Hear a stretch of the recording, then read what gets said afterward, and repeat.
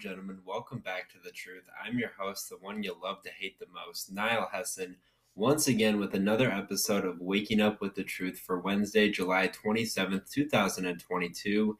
If you guys are new to Waking Up with the Truth, I'm going to give you a very brief rundown on how this series, somewhat that we call it, works.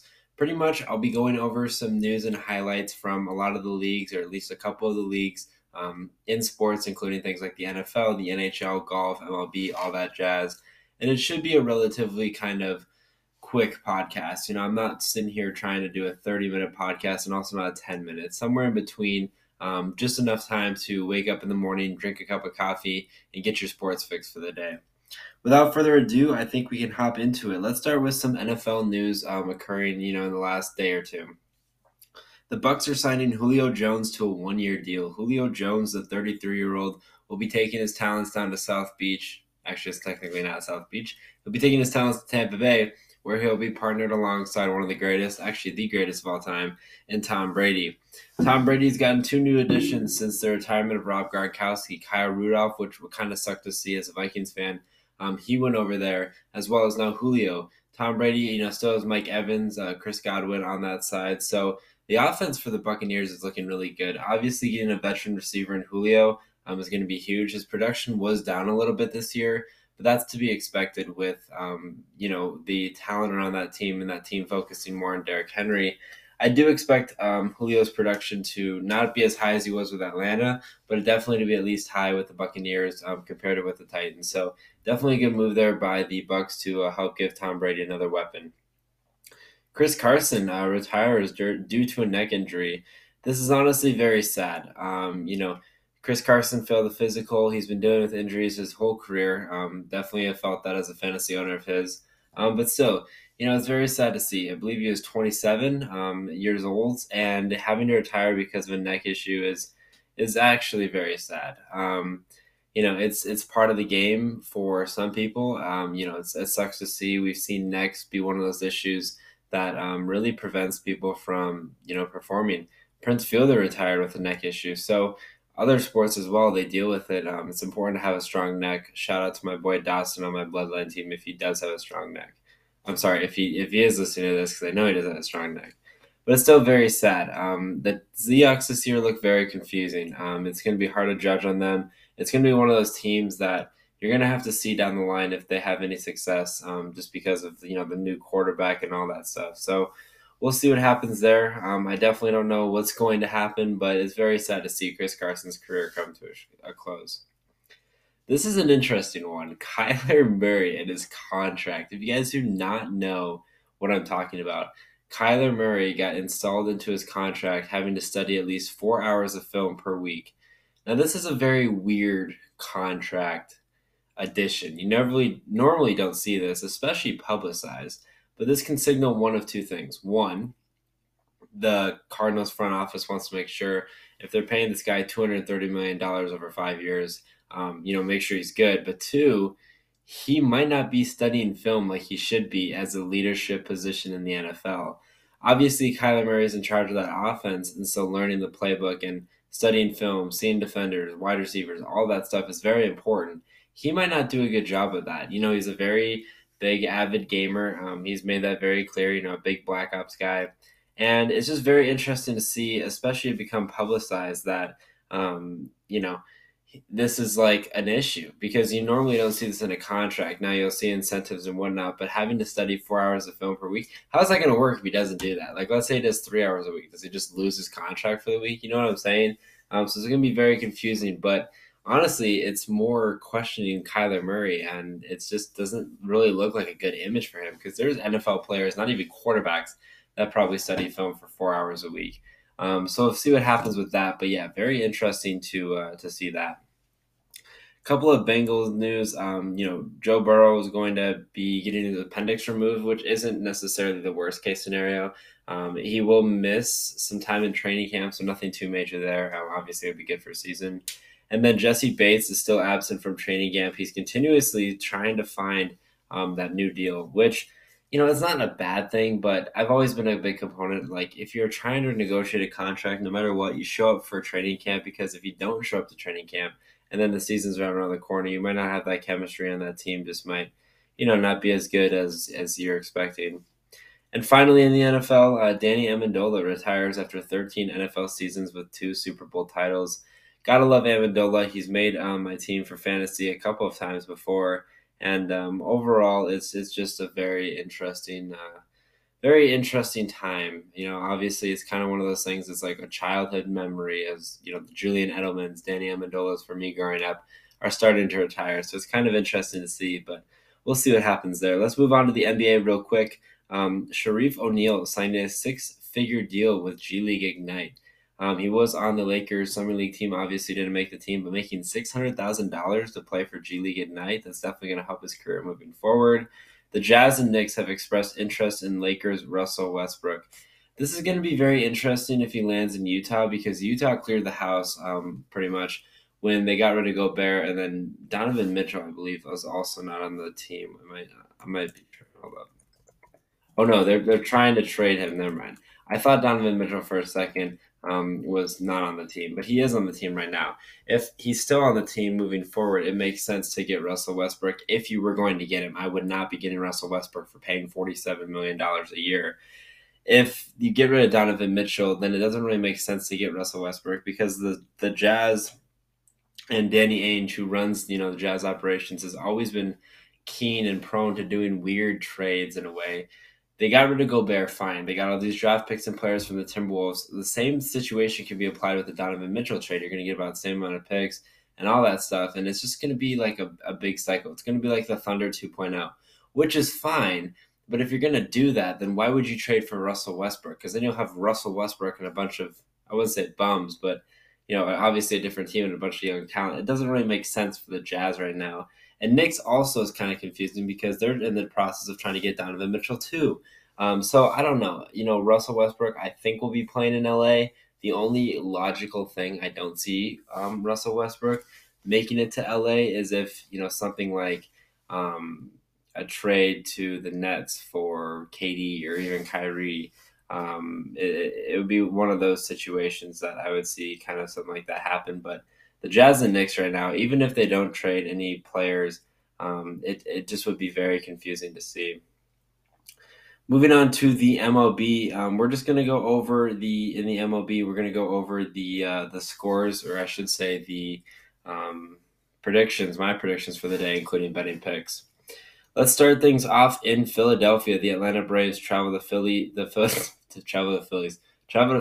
to take on the Phillies. Morton on the mound and Gibson on the mound for the Phillies. This is going to be a good one. No betting info currently as I'm recording this. I'm going to go with the Braves and Charlie Morton in this one. Charlie Morton has had a little bit of a struggle year compared to previous years, and this is a rubber match between the two teams. Both teams have won one game in the series. I think Charlie Morton will get the edge in this one. I've always liked Charlie Morton just with his experience and that winning culture he brings. Had a solid start in his last one, 6 scoreless innings, so I like him going in that one there. The Padres continue to travel to Detroit. There we go. Take on the Tigers. Yu Darvish taking on Tariq Skubal. Both ERAs in the threes. This is going to be a good one as well. The Padres and the Tigers, again, this is going to be a rubber match. Both have split one game against each other. And I also believe this one's going to be a very good pitcher's duel. I've always liked good pitcher's duels. And right now the Padres are the favorite, respectively, second in the NL West compared to fifth in the Central. And I think that one can definitely go in the Padres' favor as well. The only thing that would help the Tigers win is if Tariq Skubal has a good game, because he's been one of those kind of young guns, kind of like Charlie Morton. He had 6 scoreless innings in his last start, so hopefully that will carry over. His previous starts where he's given up 0 earned runs has actually helped him, get 0 in the next start. It's when he gives up earned runs that he kind of has a bad pattern moving forward. Moving on to the Angels taking on the Royals. Jansen Junk, my boy. I was there actually at a Jansen Junk game last season when he made his MLB debut, so I have a special connection with him. If you were to point at me at a crowd, he'd know who I am. Taking on Brad Keller. Keller is 5-10 with 101 pitches and a 4.16 ERA. This one's going to be interesting. I don't even know who I'm going to pick here. I probably will pick the Royals just because Keller's got more experience than Junk this season. Brad Keller has thrown literally 100 more innings than him. And Brad Keller, it's not that he's had a bad year. His ERA is at 4.16, which isn't great, but he's 5-10. He plays for the Royals, who give him no run support. I like the Royals winning that one at home. The Nationals take on the Dodgers. Patrick Corbin, 4-13 record, 104 innings pitched, and a 6 ERA. Boy, has he been one of the biggest disappointing signings in MLB history. Taking on my boy Andrew Heaney, who I believe is making his first start. Since that one quick stint he had coming back from injury, who's only pitched 15 and a third, but has a .59 ERA. I mentioned him being my boy just because when I went to the one Dodgers game this year against the Reds at Dodger Stadium, he ended up pitching. I'm gonna go with the I'm gonna go with the Dodgers in this one, not the Nationals, because the Dodgers have lost the last 2 games against the Nationals, which is really weird. It's just weird to think, like, how is this possible? It happened with the Yankees and the who was it? The Yankees. Oh, it was the was it the Nationals? Am I tripping? No, it wasn't the Nationals. Now this is gonna bug me who it was. But the Yankees lost 2 out of 3 to a team that had no in the Bronx too, had no basically prevalence of being there. Anyways, the Dodgers have lost their last 2 against them. I don't see them losing and getting swept by the Nationals for a 3rd game. And with Andrew Heaney, how good he's been this year, it's nice to see him back and healthy. So I like them in this one. It just sucks for Patrick Corbin, man. I feel for him just because he's had a really rough go after signing that massive deal, but I guess that's part of the game. The White Sox travel to Colorado to take on the Rockies. Lucas Giolito versus Antonio Senzatela. I don't know why I can't speak right now. Maybe it's because it's 12:05 at night. This is going to be an interesting one. The bats are going to be flying here. Both teams have been hitting the ball really well. Obviously, playing in Colorado, that definitely helps. Giolito's had a very disappointing year for the White Sox compared to previous years, especially his last start, 3 innings and 6 earned runs. But honestly, it's not a bad thing because typically when he has a bad start, he has a good start. So I expected him to have another good start here in this one. The over-under is 11.5. I guess it is in Coors Field. I would bet the under in this one. I do think Giolito is going to have a good game, and Senzatela can also keep their team in there with a 5 ERA. So I'm going to go with the under, and I'm also going to go with the White Sox on the road there. The Astros travel to Oakland to face the Athletics' Christian Javier, taking on Cole Irvin. Cole Irvin actually is at 3.08 ERA and 102.1 innings pitched, taking on Christian Javier in this one. The Astros, again, they have lost the last 2 games to the Athletics. It's seriously like a trend. Oh, it was the Reds. The Reds took 2 out of 3 against the Yankees recently in the Bronx. It's just weird. It's just I don't get it. It's baseball, which is why I love baseball so much, and the competitiveness between the leagues. It definitely gives the upper edge to baseball. Anyways, I do think that the Astros are going to win this one. Kind of the same situation with the Dodgers. I just don't expect them to be getting swept. You don't expect teams like that to get swept. Yeah, you can lose 2 out of 3, but even the Yankees didn't get swept. The Giants travel to Arizona to take on the D-backs. This is going to be a good pitching matchup. Logan Webb, who has an ERA at 2.77 and 123 innings pitched, taking on Zach Gallen, a 3.31 ERA. This is a very good one, a good matchup, I should say. Logan Webb, more underrated this year. Obviously, last year in the postseason, he broke out, and respectively so. But really, he's had a quiet year this year. Yeah, Giants fans are probably talking about him, but really not too many people are also talking about him. I do like the Diamondbacks in this one. I think the Diamondbacks complete the sweep. The Giants have been really skidding as of late, but this is also going to be a game where I wouldn't be surprised if the Giants win. The Giants are on a 6-game losing streak. They want to turn things around before moving on. But Gallen's pitched really well. Logan Webb's pitched really well. I am going to bet the over though, just because usually over/unders at 7.5. It tends to be over no matter what, just because you have to have a score of 4 or 2 or less. So it could be a good pitcher's duel, and I do believe it being so. I do see the bullpens maybe having a little bit of an issue, but nothing too insane. It's going to be a good one, though, and I do think the Diamondbacks get the sweep.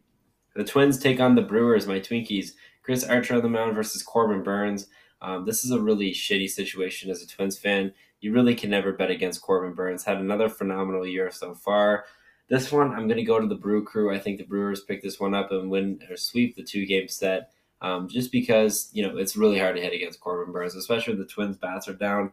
The Twins' pitching is not very good, especially their bullpen towards the end of the game. So it's kind of make or break. Having a good start and getting the bats rolling. I just don't see that happening tonight. The Rangers take on the Mariners. Jon Gray versus Marco Gonzalez. Marco Gonzalez, 5-10 record, but a 3.74 ERA. That goes back to the run support, especially early on in the year. The Mariners, after losing that game, I believe won the last two against the Rangers. Yes, they have. The Rangers, they've beat them twice. They're looking for the sweep here. They definitely have the right guy in Marco Gonzalez doing so. I do expect the Mariners to sweep at home against the Texas Rangers. Marlins taking on the Reds. Braxton Garrett versus Luis Castillo. Luis Castillo, a very high trade candidate this year in the Reds organization. He's had a phenomenal year. I like the Reds in this one. They split the first two games between the two teams. Braxton Garrett has also had a pretty good year, relatively low, 47 innings pitched and 3.4 ERA. But Castillo, man's been just too good. In his starts. The over-under is 8. I'm going to go heavy on the over there. I just don't see Braxton Garrett having much success. And if Castillo struggles, the runs will continuously go up. But I do like the Reds winning at home and taking the series there. The Rays take on the Orioles. Drew Rasmussen versus Tyler Wells. I'm going to go with the Orioles in this one. They're 49-48, currently fourth in the AL East. Orioles have honestly had a pretty good year. They've won 2 straight, and they're going to go for the sweep here against the Rays. I normally don't like picking sweeps because it's kind of hard to sweep in baseball unless you're on the run. But Tyler Wells has had a very good year for the Orioles. As, the pitching staff, one of the more underrated pitchers is ERA is at 3, and then also 90 innings pitched. So I like the Orioles winning this one at home and completing the 3-game sweep, I should say. The Cardinals take on the Blue Jays. Again, Wainwright taking on Gausman. Another good pitcher's duel here in Toronto. The Cardinals have lost 2 straight, and I think they're going to lose 3 straight here. Gausman's just been too good. The Blue Jays' offense has just been too good. And I just see the Blue Jays really having success. Waino's been, in the league now for forever. So when he has rough games, he usually bounces back. He had a rough one in his last start, 5 1/3, 7 earned runs against the Reds. So we'll see what happens here. I do think Waino will struggle a little bit. I think just Gausman's going to be on his game, and that's going to be the reason why the Blue Jays end up winning that one. The Guardians take on the Red Sox. Cal Quantrill versus Nathan Eovaldi. I don't know who I'm going to pick in this one. If I had to pick, I'd probably pick the Guardians just because they've won their last game, and it's going to be another rubber match. I also like Quantrill on the mound. 105 innings pitched, 3.75 ERA. One of the more underrated players for that Cleveland Guardians team. He did give up 2 through 5 in his previous start, but 6 scoreless in the one before that. So I think the momentum for him is continuously going to go forward. Over under at 9. I'm going to go with the under in this one. I think this one's going to be a relatively good pitcher's duel. Let's see how the other games look just to see if I kind of backs up what I was saying. 3-1 and 8-3. So kind of around the same age. A very good over under prediction there. I still like the Guardians, and I also like the under in this one. I think it's just going to be a good matchup. Finally, the Yankees take on the Mets. Domingo Germán taking on Max Scherzer. I'm going to go with the Mets in this one. Germán had a really rough start in his first, game back since dealing with whatever. Mad Max has just been too good. You can never pick against Mad Max. And if you do, you're basically cursed because Mad Max is a madman. So anyways, guys, thank you guys for listening to another episode of The Truth. Another episode with Waking Up with the Truth for July 27th, 2022. I'm sorry it's been a little bit since I've been doing this. I've been, I shouldn't say dealing with some stuff because I'm totally fine. I've been busy with some other stuff. I just finished my summer season and I'm about to go on vacation. So I'm going to try to get you guys some podcasts as best I can. But make sure you stay up to date with the truth. Football season's coming up, man. I'm very excited about it. I will be posting, hopefully in the next week or two, the schedule or tentative schedule, I should say, for some podcasts coming up, football related. And thank you guys so much for listening to another episode. Make sure you guys like, share, whatever you guys do. And I'll talk to you guys in the next one. And good night. Peace.